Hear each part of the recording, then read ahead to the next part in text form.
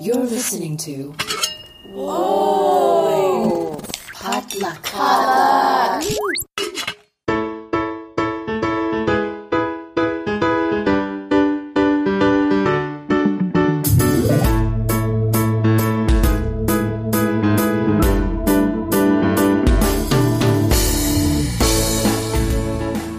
Hey everyone, welcome back to Books and Boba, a book club and podcast featuring books by Asian and Asian American authors.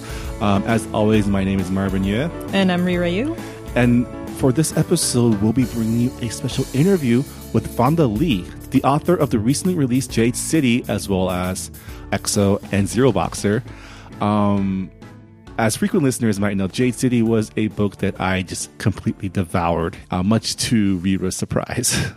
It's like a really long book. We talked to Fonda about her background as an author, about Jade City and her inspirations, and about the state of fantasy in modern literature. But before we get to that, really quickly, don't forget our book club pick for this month, January 2018, is Pachinko by Min-Jin Lee. Hopefully you guys are all working your way through that. And if you're already finished with Pachinko, then you can start on our February book club pick, Everyone is an Alien When You're an Alien by Jomni Sun. Did I get that correct? I'm pretty sure I didn't. Also, if you're done with Pachinko, please send us your thoughts on our Goodreads forum. We do love to hear what you think about our book club pick, and we'll even talk about it during our discussion. Again, you can join our Goodreads group by going to goodreads.com and searching Books and Boba. And don't forget to introduce yourself. And on that note, here is our interview with Fonda.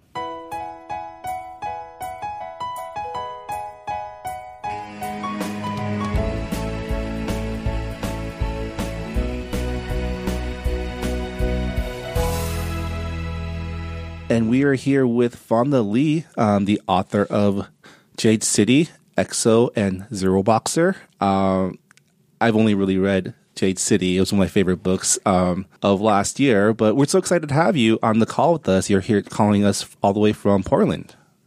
Yes, thanks for having me. We scheduled this interview via Skype when Rira outed me as someone who binged through your book in like a day or two. But I'm impressed. It's a fat book. Yeah, it's like over 500 pages. I was so impressed by it. It's one of those things where, you know how when you're young and irresponsible, sometimes you might, overdo like watching like a series or play a video game.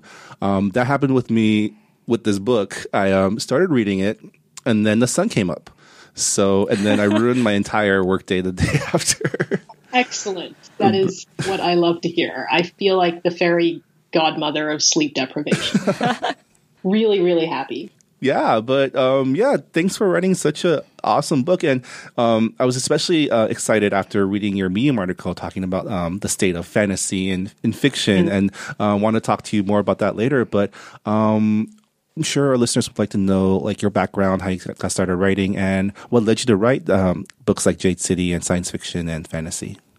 Yeah, so when I was a kid, I was a big science fiction and fantasy fan ever since I was probably like 8 years old or so. I was reading a lot of fantasy novels like the Prydain Chronicles and the Narnia Chronicles. And then when I got older, I got into Anne McCaffrey and Isaac Asimov and like all the kind of classic science fiction fantasy authors. And I wanted to be a writer since I was really young. I think I was probably about 10 years old, and I told my parents I wanted to be an author. Wow. But as it happens, they were not totally down with that idea and thought I should get a career that actually could support me. So I went up and did the classically good Asian American thing of getting a practical career. And I went to business school, and I spent over a decade in corporate finance and strategy. I worked for a lot of Fortune 500 companies as a management consultant, and eventually ended up working here in Portland at Nike in corporate strategy.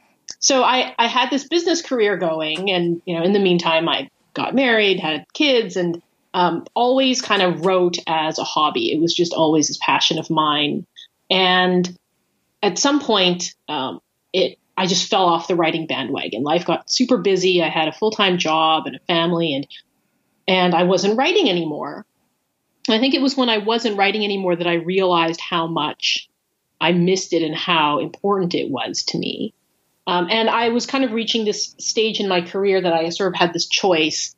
Did I want to kind of level up and go into, ever deeper into the world of general management and corporate finance?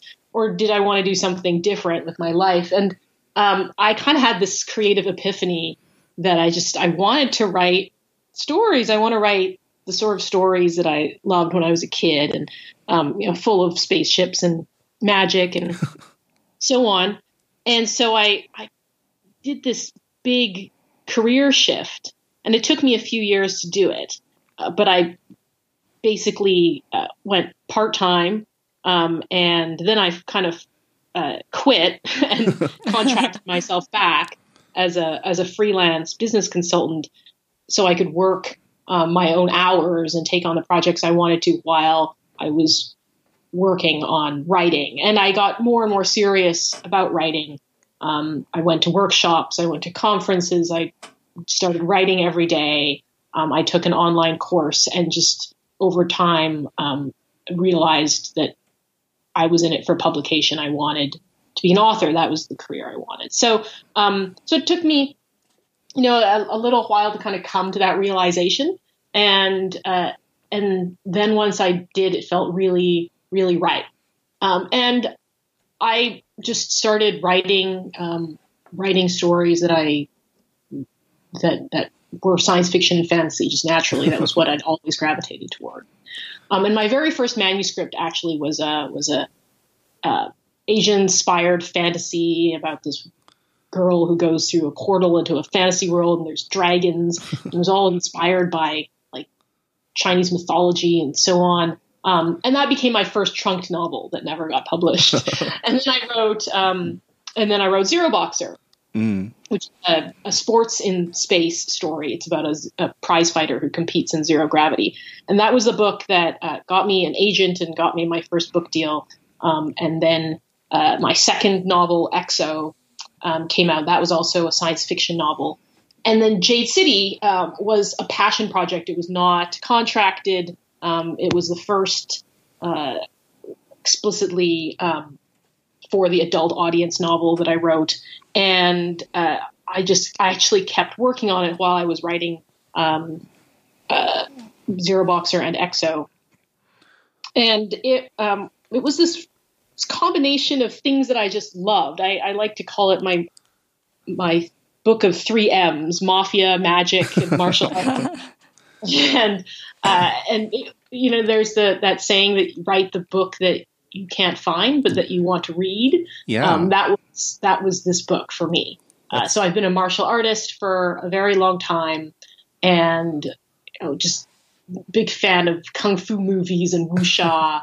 And I also love like crime thriller gangster films, The Godfather and Goodfellas, and The Untouchables, and it kind of just blended together into this world, this fantasy world, and then all the epic fantasy influences. So it was this passion project, and at the time I wrote it, I was thinking, is anyone else going to really like this other than me? So it was one of those things that I didn't know if it would sell, but I loved it. I just kept working on it.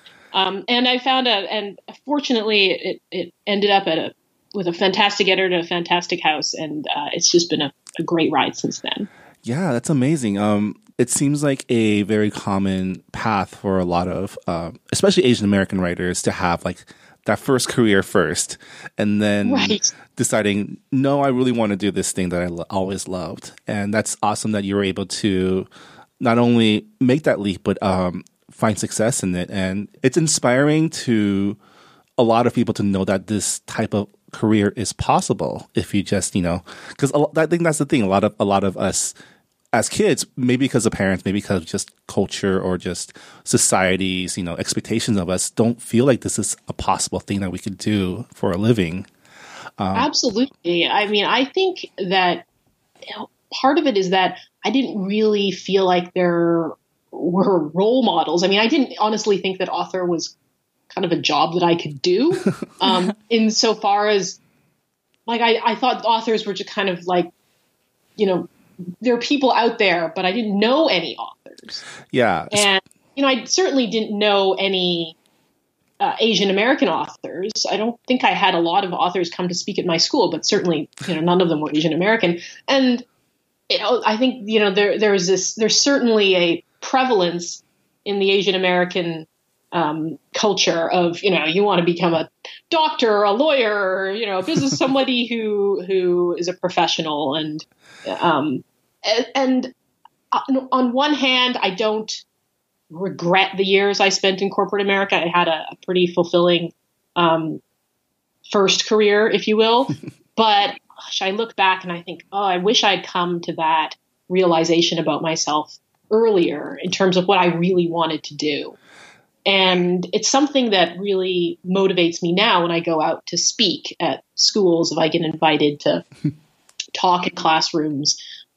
It really means a lot to me to be able to stand up in front of kids and say, well, this is a real job. This is a viable real job. You do this. Like, no, you know, there's not only 3 jobs in the world. There's a lot of different options, and a creative career can be incredibly fulfilling. It's not easy, but it's a viable option. And, you know, don't close yourself off from it. You know, if you have that dream, pursue it. So it's really important to me. Yeah. I heard that Jade City was your first adult fantasy novel. Zero Boxer and EXO were young adult fantasy novels, if I'm correct. Yeah, they were young adult science fiction novels. Was the process different by any chance, or was it pretty much similar when it came to world building and characterization? I would say the process in terms of world building and characterization were pretty similar. My young adult fiction tends to be on the upper age range of the category, so there's certainly crossover. I think most people who enjoy my adult fiction would also enjoy my young adult fiction, and vice versa. So the process was very similar. What was different with Jade City was the sheer scope of the project and the complexity of multiple characters.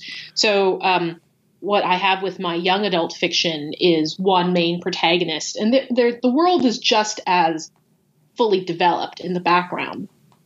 But the story really is driven by the experience of this one young protagonist. So it's very centered, and there's an obvious narrative progression, momentum based off of that. With Jade City, I had this cast of characters, and it was really focused on this family, and in fact on a society, but through the lens of this family. So there was a much larger scope in terms of what I wanted to accomplish, and there was a lot more character interplay.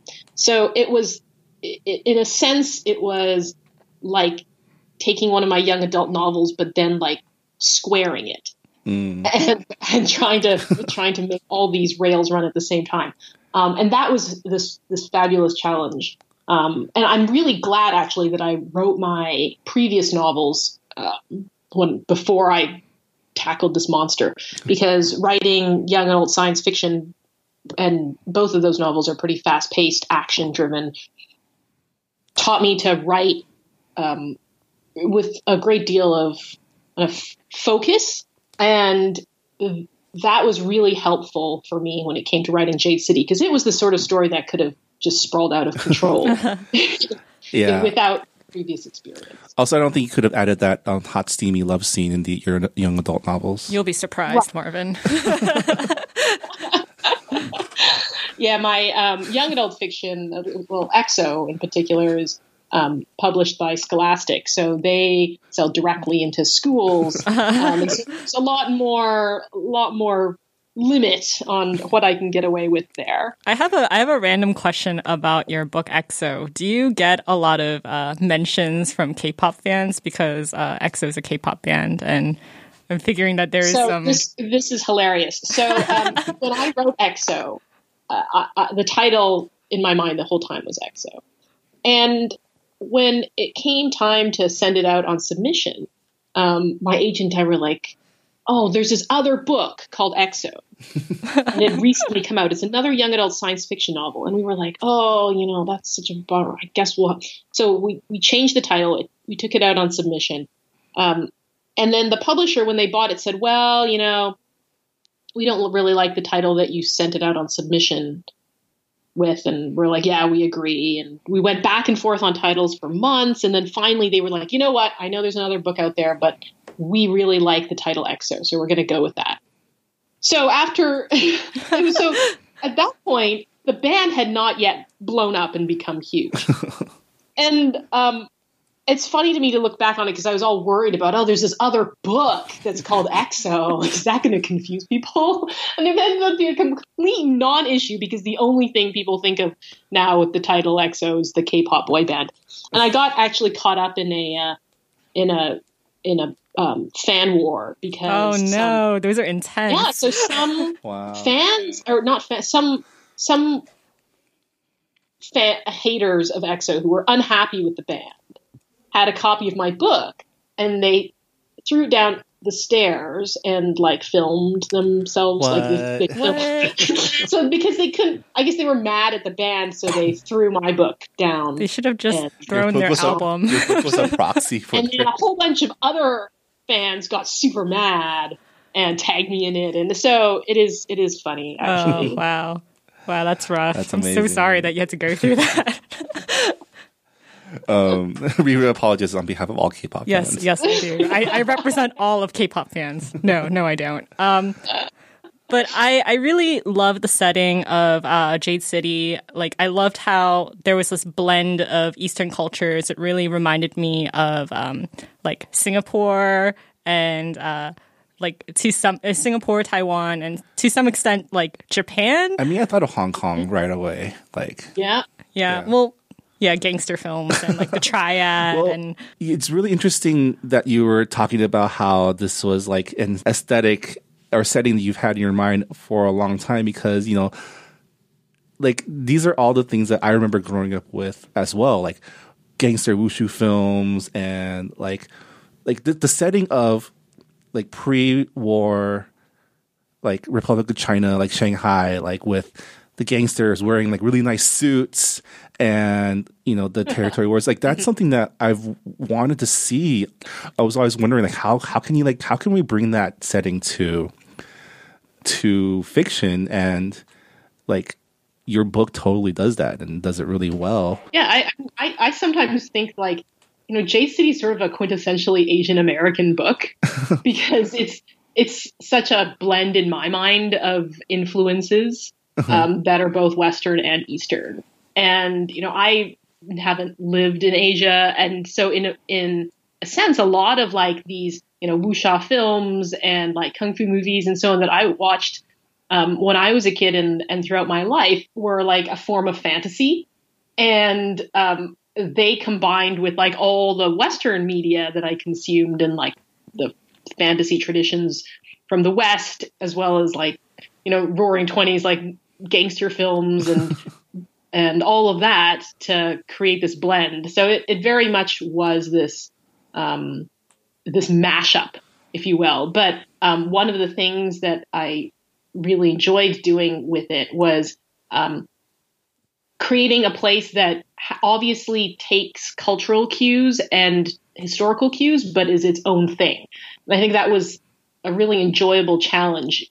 And I think I succeeded because of exactly what you were both saying earlier, where it reminds you in some ways of Hong Kong and Singapore and Japan and Taiwan, but it's not any of those places.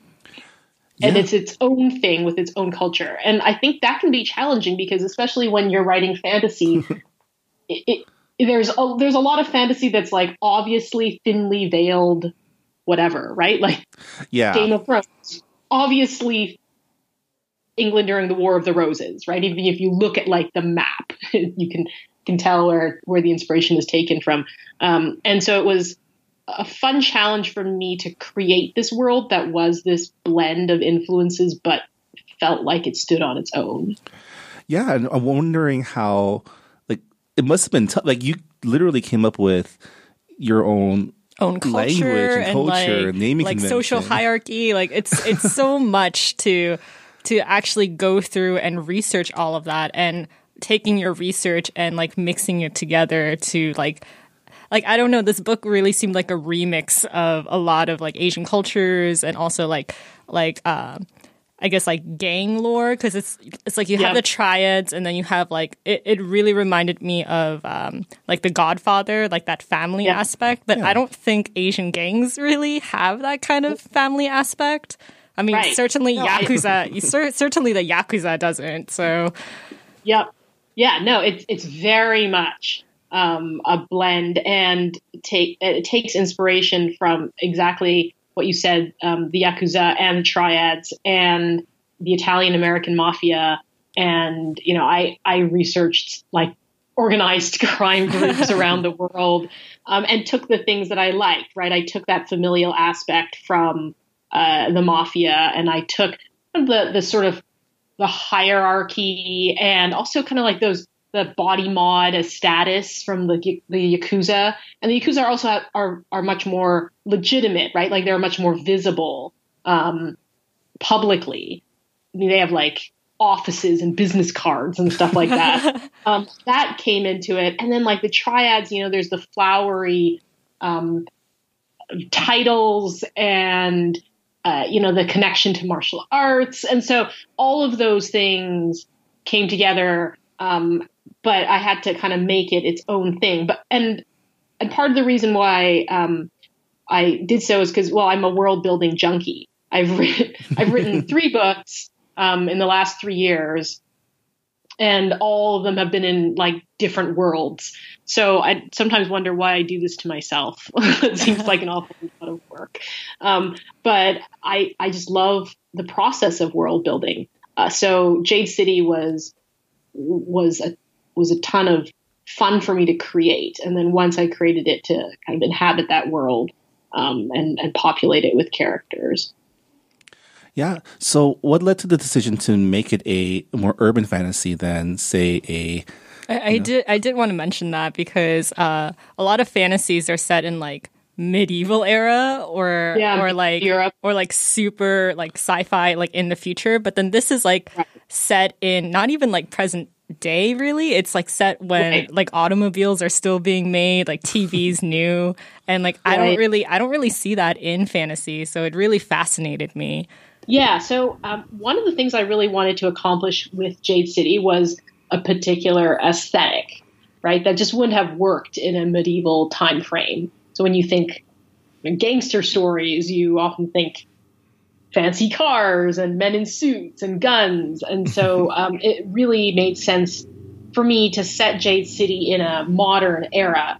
And the other thing that I wanted to do was create kind of an analogy with our own world in terms of a society in transition and the challenges of modernization in this place that has this long history and tradition. So one of the things that I was thinking about is, you know, a lot of the gangster stories that we're familiar with take place in periods like the Roaring Twenties and, you know, the 1950s. So periods in America in which there was this great deal of economic growth and social change that also spelled a lot of opportunity for organized crime, for example. And I put Jade City sort of analogous to the post-World War II period in Asia, where you've got these countries that are coming out of colonialism and war and going through this modern economic miracle of growth and prosperity, but that's also vying with all this old tradition that's present. So I had a really kind of deliberate reason for placing Jade City in a different time period than what you would think of as traditionally epic fantasy. I also really loved how even with the modern tech, there was also actual magic involved. Like Jade actually gave users magic, and only specific users too. Like it's a blood right, and I thought that was really interesting.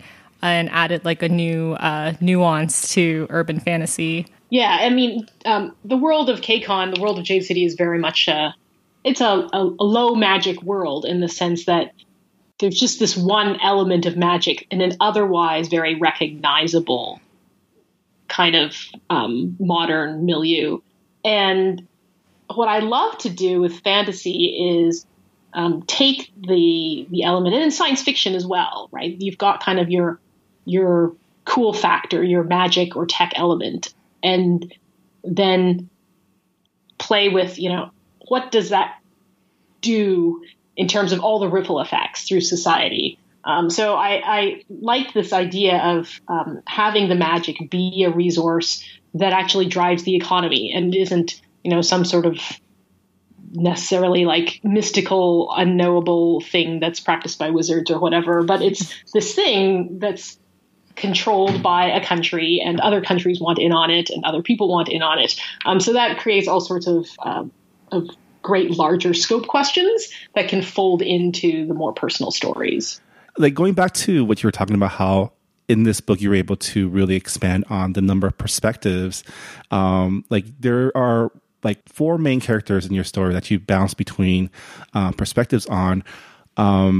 Did you have a favorite person to write about, or? Yeah, it was really fun for me actually to have this cast of characters because there were so many ways to build characterization by using a different character's point of view. So you might get, Hilo, for example, a chapter from his point of view, but then you go to Shay and you see him from her point of view, and it's you get a different angle. It's kind of like all these different ways to triangulate on the characters. And what I really wanted to do, and the thing that I love about The Godfather and about The Sopranos was, they're about these characters that are pretty ruthless, but at the core, there's this story about a family. And that was something that I very much had in my vision for this book, was that it would be a story about this family. And that to me necessitated these really nuanced family dynamics and the whole history that they have with each other and the roles that they play in that family were really important to me. And in terms of did I have a favorite, they were all challenging and rewarding in their own way. And I tried very hard to not have a favorite. So whenever I felt like, one of them was maybe getting a little more favoritism, I saw that as a sign to make sure I built up the others to the same extent. And it's been really fun to see the reaction since the book has come out, because people have such widely differing opinions as to who their favorite is. So there'll be readers who really like one character over the others. And it's interesting to see that, because I've come to the point where, they're all like my children in a sense, and they all have their strengths and weaknesses. Maybe at some point I will say who my favorite is, but I don't want to, because then readers might think they're safe, and that would be wrong. I really appreciated your female characters in the book, because for me, it was like when I heard that this was about like gangsters in kind of like a post-war fantasy world, I thought, is it gonna be like The Godfather, where it's mostly just male characters? But somehow, like, you were able to give female characters an equal, an equal opportunity to shine. And I guess my question is, was that intentional? Like, did you put in the extra effort to make your female characters stand out just as much as your male characters? Yes, in the sense that I definitely, from the beginning, saw some strong female characters in the story. And I think that, the thing with stories about gangsters is that, generally speaking, they are very male-dominated, and the female characters are generally victims or sidelined. So, you think about The Godfather, there's you've got the characters who basically are very passive. They're sort of the typical mob wife, right? And you kind of have to go into a more modern era, like, into The Sopranos to find like someone who breaks the mold, if you will. But the reality is that there are women in these mafia type organizations, right? I actually when I was doing research for the book, I came across these articles about how like a lot of the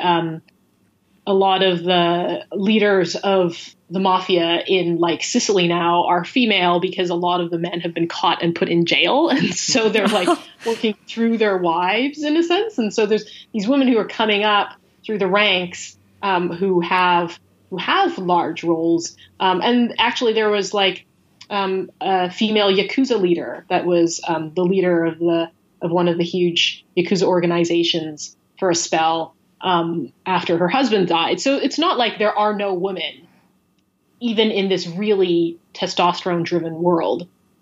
But it's also unrealistic to paint a world in which they have equal opportunity and there's just as many of them as the men and they don't have any, discrimination against them. That's also unrealistic. So for me, when I write fantasy, I'm really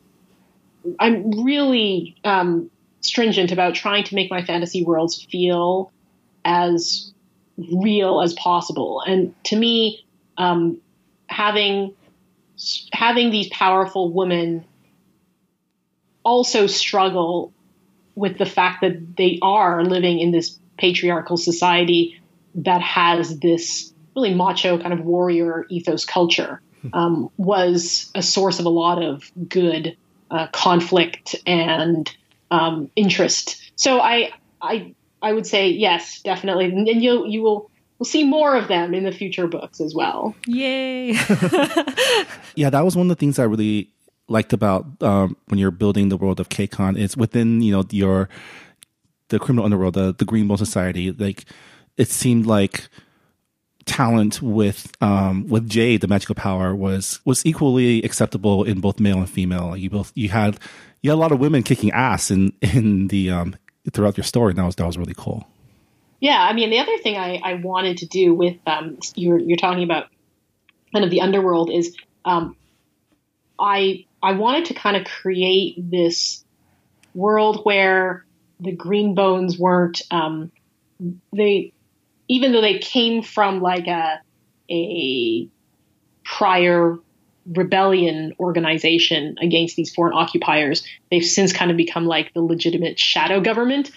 So even though the book gets kind of shelved in, not shelved, but sort of categorized as a crime thriller of sorts, it's also very different in that there's not kind of your typical battle versus the police or against, the FBI or what have you.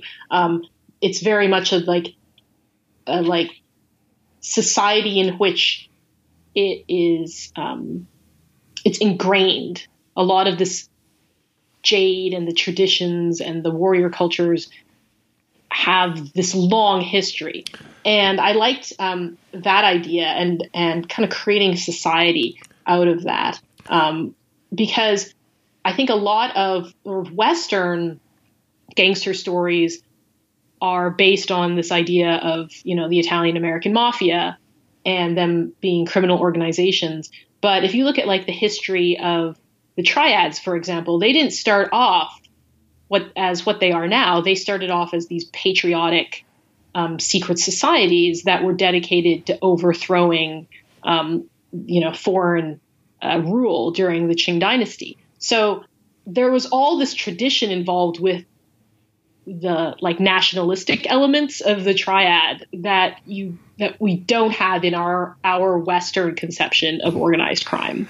Yeah, and especially throughout your book, there's an ongoing tension about like, do we protect what we have? Do we expand? Do we like this like the tension between becoming a global nation, becoming a strong national nation, right? Like that. That is such like an Asian story to me, because like if you just look at Asian history, like that is something that every single Asian country had to like deal with. Do we open our borders? Do we become a global nation? So that's definitely something that I thought of when I was reading the book. Yeah. I also like really thought that the prejudice that were ingrained in Janloon society was really interesting, because like you have like different ethnicities in the island, and like some are privileged and some aren't. And there's also like prejudice against people who can't use jade, and like it's so like layered and detailed, and I really appreciated that. Right. And I think one of the things, that we don't have in North America is like, well, thousands and thousands of years of history, right? So that's something that like, I mean, all things considered, we're such a young country in comparison to so many, practically all of Asia, right? Yeah. So one of the things that I really strive to do was to create a fantasy world that felt like it had been around for a long time, but had been through a lot of change in recent years. Yeah. So yeah, during the lead up to the release of Jade City, you put out a post on Medium about how your views on fantasy and how there's so much more we can do with the genre than just the tip. And we and I were talking about the latest Tolkien was it Amazon or Hulu deal, and how oh good. Oh yeah. They're remaking Lord of the Rings. Yeah, like into like an Amazon series, and it's just like, why? Yeah. Why? We already have like a perfect trilogy already. Oh, why? Yes, I had a fit of rage over that as well, because, and this was a big part of my point in my Medium post, was that medieval Europe was like roughly like 20% of human history on the second smallest continent on Earth, right? So there's this vast store of human history and civilization that hasn't been exploited by fantasy writers, and to say nothing of the fact that there's not only is there a lot of history and culture out there. There's a lot of readers out there that are interested in periods of time in history beyond, medieval Europe. So I think there's just a lot of potential for where fantasy can go and what else we can do with it. And what's exciting is that we are seeing a lot more of it. Like if I look at the fantasy novels that have come out this year, I can count, many that are based in all sorts of different cultures and time periods, and mixes of different inspirations. I think in a way that we wouldn't have seen at all even 10 or 15 years ago. So there's a lot of great stuff that's happening in the fantasy genre, and I'm excited. I think there's still a lot of runway, and we're seeing more of it. And I think each year it's just opening up, and there's in one sense, it's great that Lord of the Rings and Game of Thrones have made fantasy so mainstream because it has brought a lot more new readers into the genre. It's now cool to be a fantasy genre reader. Yeah. Just a super geek anymore. And that opens up the possibility of then looking beyond. Yeah, like instead of another remake of The War of Roses, why not Warring States China? Or I don't know, like I'm actually like pretty excited that more Asian and Asian American authors are kind of reclaiming their heritage and writing Asian inspired fantasies, because for a while now a lot of non-Asian authors were writing Asian inspired fantasies, and like I'm sure some of them can like write well and did their research, but at the same time it's like I would like to see representation from own voices authors. So I'm actually really excited that more and more Asian authors are turning to their heritage to make these fantasies. Yeah, definitely. I also think something that we as Asian American creators can do is blend and remix in a way that either Asian authors in Asia or white authors in North America can't necessarily do as naturally, because of the experience of having multiple cultural influences. And that's where you get a lot of really cool stuff, is in the blend and remix. If you think about director like Quentin Tarantino. Like he just takes so many different movie influences and like mashes them together, right? And I think that ability to kind of like do remixing and take influences from different sources can lead to some really cool fantasy work. Yeah, that's how you end up with something like Jade City, which is, you can see the tropes from like American crime fiction, but also the tropes from like wuxia and from like Asian historical fiction as well, right. As well as the magic part. I mean, I love that the magic in your story is what gives them the ability to do like wushu stuff, like fly through the air and stop bullets and like shoot, chi blast and stuff like that. I also like how it's actually like from jade, which is like kind of like a big symbol in like Chinese culture. Yeah. Right. Yeah, I mean, a lot of the premise for Jade City is kind of wish fulfillment because I've been studying martial arts for quite a few years in my life. And, I'm also a big fan of Kung Fu films. So I would like watch these films and be like, I've been training for a long time. I can't run up walls. What is the deal with that? Like, why can't I do chi blasts yet? Like, and so it was like one of these like ways for me to reconcile the fact that I could like train in martial arts and still never achieve what like my favorite characters in Kung Fu films could achieve. And like, there must be a secret ingredient. There has to be something I'm not doing. And so hence Magic Jade. And, I liked the fact that I could take those sorts of tropes of the like magic martial arts powers and then almost like give and put them in sort of a like logical framework that made sense. Logical yeah. I do have a question. It's a pretty silly one. We kept mentioning like kung fu films, mafia films, and I just wanted to ask, like, if Jade City got adapted into a film, do you have like a dream cast in mind? Oh, so I think I actually did get asked this before by various people, and it's funny because one of the things my editor and I did when we were doing revisions on the book was start dreamcasting it. It was totally like a fun thing we started doing, and most of the people that we were tossing around are like too old for the roles now. We were like, oh, like a young Michelle Yeoh would have been like really good as Shay. And they were like, oh, we need like someone with the gravitas of like maybe like a Tony Young for like Lon.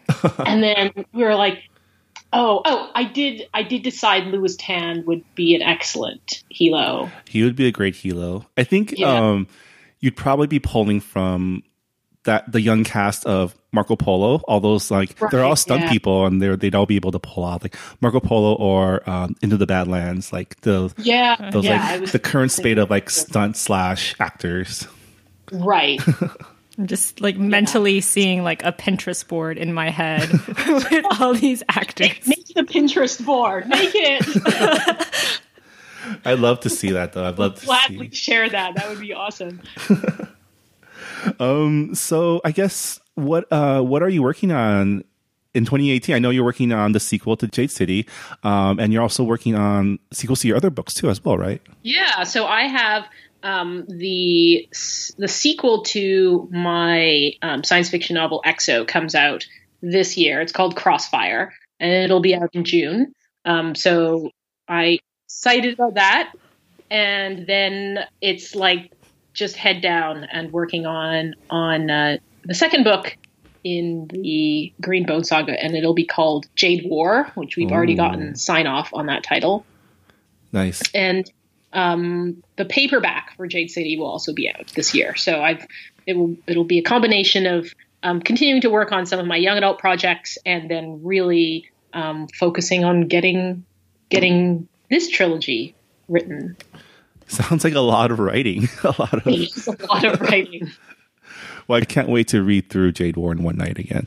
But do you have any I guess like book recommendations for our listeners out there? I do. So these are books that are coming out this year.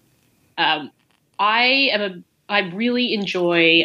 It's a short story that you may or may not have heard of. It's called the I'm going to mess up the title. Pearl Rehabilitative Colony for Ungrateful Daughters, I believe it's called, but it's by Asian American author Henry Lien, and he is using the world of that short story in a middle grade novel that comes out this year called Pea Sprout Chen, and it is a humorous story that is basically like about, it's like Mean Girls on ice but with swords. And it's like this world that he's created where these characters do a combination of figure skating and wushu. And it's so... This sounds like right up clever. Rira's alley. Oh my God. Rira loves figure skating. And swords. Okay, so you have to, yes, Pea Sprout Chen by Henry Lien. And I am currently reading an advanced copy of R.F. Kuang's The Poppy War, which comes out this summer. And it is R.F. Kuang, Rebecca Kuang, is a student at Georgetown University, I believe, who has studied Chinese history in great depth. And this book that she's written is a fantasy novel that is based on the Sino-Japanese or Japanese War, and it is.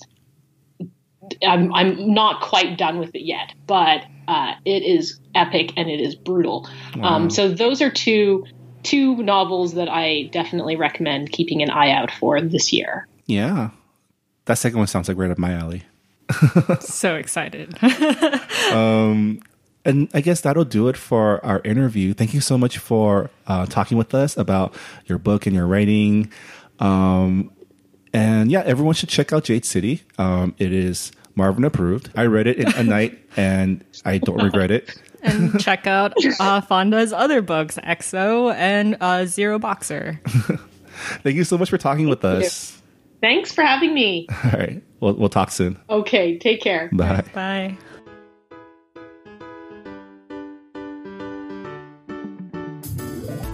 And that was our interview with author Fonda Lee. Check out her newest book, Jade City, in bookstores everywhere. And that'll also do it for this episode of Books and Boba. Thanks again for listening and helping us support books by Asian and Asian American authors. Don't forget, the January book club pick is Pachinko by Minjin Lee, so hopefully you guys are working your way through it. And don't forget, you can interact with the other members of the Books and Boba book club by going to our Goodreads group and posting. We always love to hear from our fellow group members. And anything you post can appear on this podcast. So Yeah, like literally semi-famous. anything. It doesn't even have to be related to the book. I guess some last minute housekeeping. Don't forget to subscribe to us if you like the show. Give us a rating review on iTunes. And yeah, if you have friends who are looking to get into reading, especially for their New Year resolutions, This is a great way Yeah. to keep track of your books. yeah, I please guess. share our podcast with them and get them into the book club. Yeah, it's a very small niche that we're in. So any type of sharing or word of mouth, we really It appreciate definitely it. helps a lot. But on that note, thanks for listening, and we'll see you next time. Keep reading.